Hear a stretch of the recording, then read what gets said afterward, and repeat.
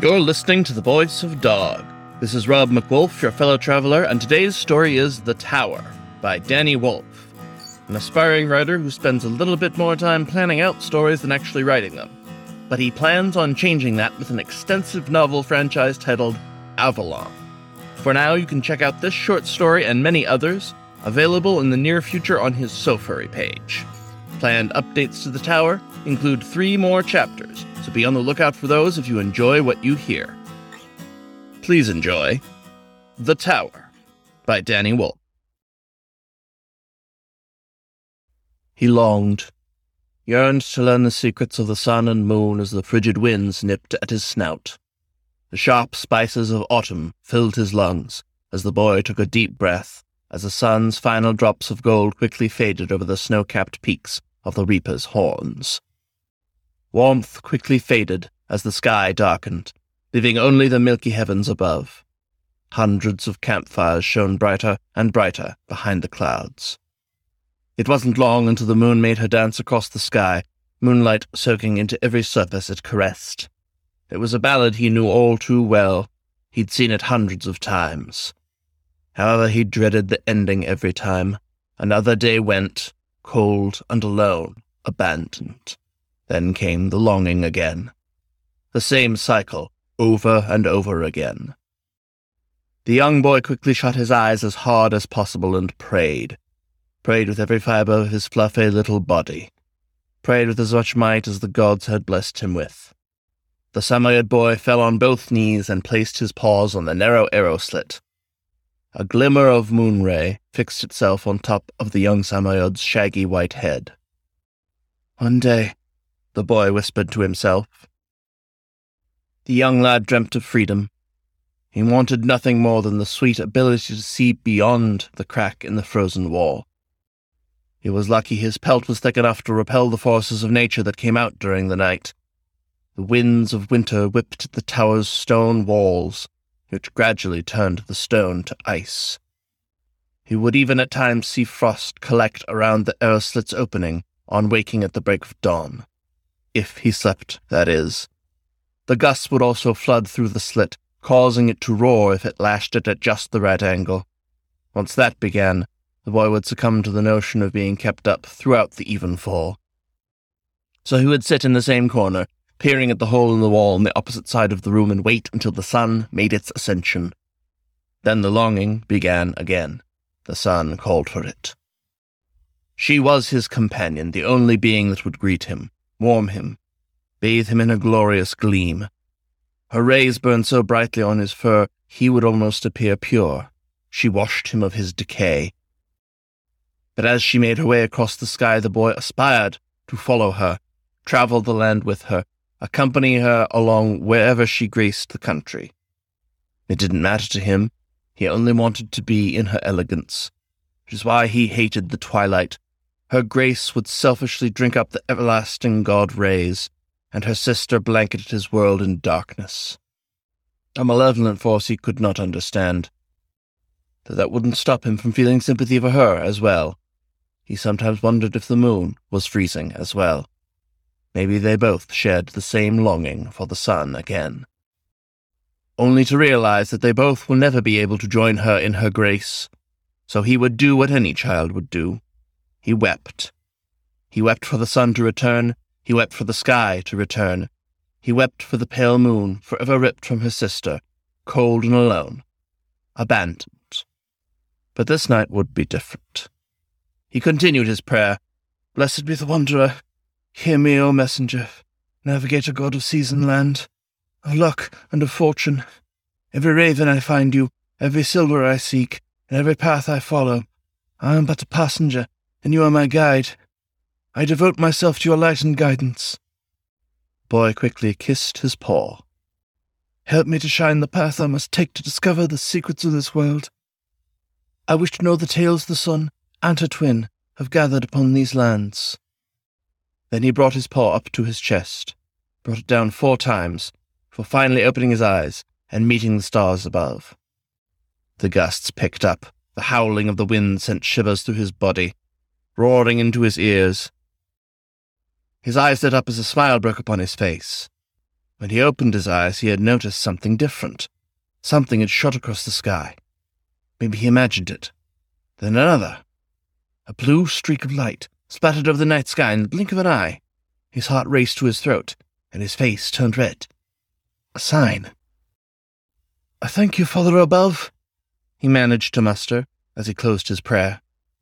It wasn't long until the sound of distant galloping hooves came drumming up the hill. Anxiously, he watched as 3 men on horses arrived at the base of the watchtower. A guard, holding a radiant lantern, crept out of the entrance to greet them. These men were different. They donned dark, heavy-plated armor, carried a banner with a 9-pointed star, parts silver, parts blue on a silver and blue field. A 9-pointed star, the symbol was donned on every piece of clothing, every piece of leather and steel the guards would wear. The boy knew what it meant. It was a symbol of the faith. 9 points to represent their 9 gods. He'd never seen a star embroidered with such beauty before. It made him wonder why these men were here. They were distant, but the boy could still hear their bickering. "Start your business," ordered the sallow grey wolf in a mulberry leather garment that wielded the lantern, his palm fastened on the pommel of his sword. "Oh, easy there now. Don't want to light yourself ablaze, mate." A large grizzly chuckled aloud. "We are here under orders of Lord Lachios to transport the prisoner to the city of Shersbus safely." The wolf paused. "We have received no raven informing us of this sudden command. Lord Lachios was vastly fervent in keeping the beast here, I don't suppose." "Lord Lachios is far too occupied crushing the rebel forces in the east," the brown bear quickly interjected. "Sent us as soon as he learned that a separatist faction laid siege upon the lands upon the Larintha River. They were last seen marching their way here, so our lord wasted no time in handing us the task of evacuating the tower before the enemy arrived. A raven would not have had enough time to arrive without flying around the river to avoid enemy arrows," assured the grizzly, while he relaxed his giant arms and rested his paws in his lap. Lead still in hand. Another pause. The boy hadn't a clue who these strange men could be. He'd never seen anyone like them before. He didn't wear the same colours as the guards he had grown accustomed to seeing. "Ya banner, that's House Muddox's sigil," the canine snickered. "Got a tavern of the finest ale." That's when the canine's tone grew sharp. "I've broken bread with the Muddox, and I would remember there being a grizzly bear within their ranks," he barked, drawing his sword. "You dare have the effrontery to tell this lie to my face?" The grizzly smirked. "Well, today the gods have smiled upon you, for they have granted you the ability to break bread with them again." A quick flash whipped across the young boy's vision, and the wolf was down, clenching his throat. The boy watched in horror as the thin man choked on his blood, seeing the dagger embedded in his neck, illuminating from the fire that quickly engulfed the patch of dried weeds and twigs.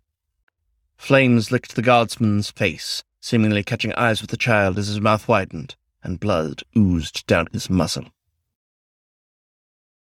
The screeching of blades bellowed as one of the Ursine's 2 other men fell from his horse, clutching his shoulder with an arrow freshly puncturing the flesh. Another guard, a ram, burst from the molten doors of the tower, sword raised and crying his battle cry. The mountain of a bear drew his longsword and quickly parried a strike from the guard, continuing the momentum and driving the blade into the ram's breast, the red-stained edge surfacing through the other side. The third man on horseback sent an arrow right into the loophole, killing the archer behind it before he could discharge another arrow.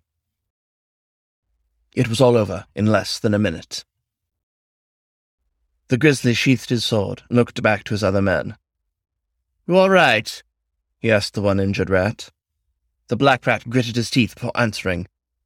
"Cannot think of a day where I ever felt better," he replied sarcastically. The bear slapped his gut and let out a belly laugh. "Aye, that's the spirit," he guffawed. The large man then hopped off his mount and stepped toward the wolf that lay lifeless on the ground, avoiding the fire that was already enveloping his clothes. Reached down and retrieved his dagger, seemingly unfazed by the smouldering heat.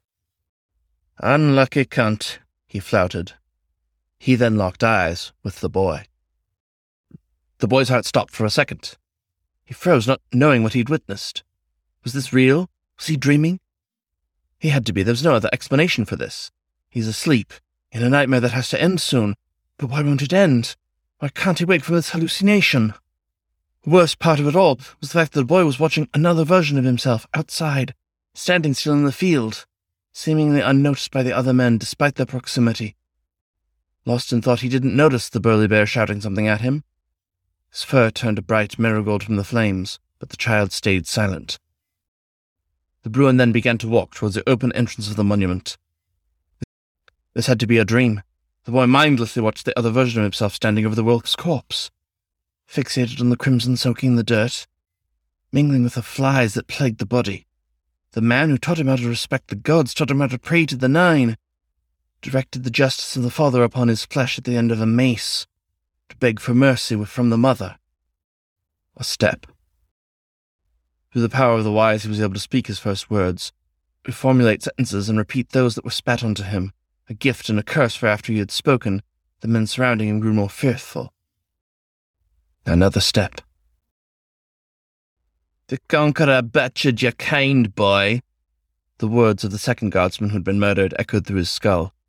He never knew what the man had meant by that, no matter how many times the enraged man bludgeoned it into him. A third. But now they lay breathless on the ground.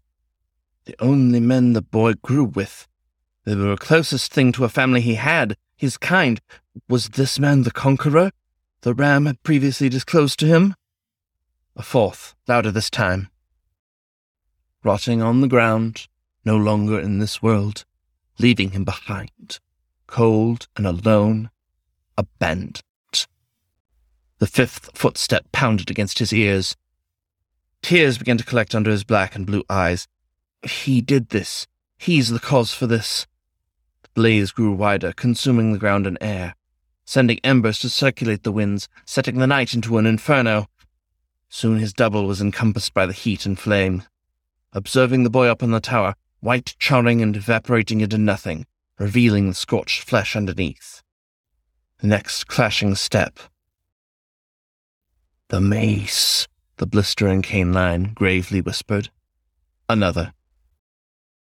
"The mace." The raging fire disappeared, and so did the double. The boy pushed himself away from the wall and desperately looked around, looking for a place to hide. But there was nothing. The chamber was littered with stray hay and dried mud. Corruption plagued the chamber walls, making the stench of decay always present. But he couldn't defend himself with just a putrid stink. He had to think fast. Splinters and dust sprayed across the air as the bear began to break the door down. This was it. He watched in terror as the wood caved in and broke apart. He's too late. There's nothing else he could do. Another blast pounded against his skull, then another. Pulsing along with the beats of the door, the young Samoyed was certain that his head was about to burst before the door was. The door gave in, shattered and flung open, slamming against the wall. The bear poked his head in, caught sight of a defeated child, naked and shivering immensely. The boy just watched him, wailing at the sight of him. When he got closer, the boy flinched, and his cries suddenly stopped. He was even more petrified when he noticed the mace in his paw. The sinewy man kneeled, placing the mace on the dusty ground. "You know, when they said a beast resided here, I figured that you would be much bigger." He tried to ease the tension in the air. "My name is Arthrington Rolfe. What's yours, little one?" The boy didn't know how to process that. Petrified to speak, he kept quiet, hugging himself for comfort and to give himself some level of protection. "Do you not have a name?"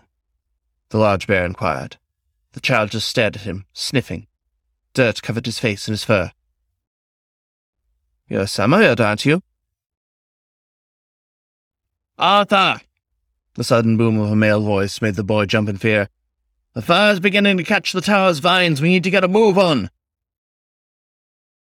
The Ursine studied the child carefully before replying. "I shut your trap. I'm already on it." Without breaking eye contact with the boy. "Your parents ever blessed you with a name, boy?" The child shook his head at him. The true bear frowned upon. "Would you like one?" The brown bear queried. Every limb was screaming at the boy to run, make a break for the door, down the stairs, make it out alive. Studying the bear, he was enormous, far more colossal than any man he'd ever seen.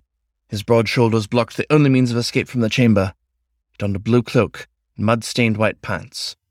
Umber fur brimmed from his waist belt and along his neck.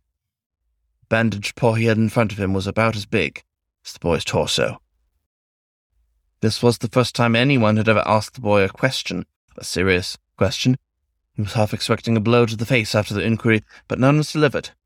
The boy reached out his paw, placed it carefully on Arthington's, to which it was minuscule in comparison. The Urson smiled and gently closed his grip on the small boy's paw, and the icy feeling of the boy's paw pad made him shiver. How the thin boy survived this long was a mystery. You know, this place was built in a large clay settlement. I used to come here as a boy just like you with my brothers. We'd all play along with the earth. Arthington held out his other paw in front of him, which the boy cautiously took. Slowly getting the boy up on his legs, the bear continued. How's about Clayton? You like the sound of that, boy?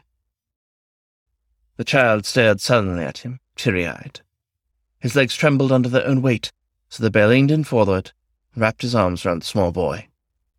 Dismayed by how gaunt the child was, fragile enough to shatter upon one accidental bump. For the first time in his life, the boy felt warmth. Not from the contact of his skin, but from within, surrounded by it.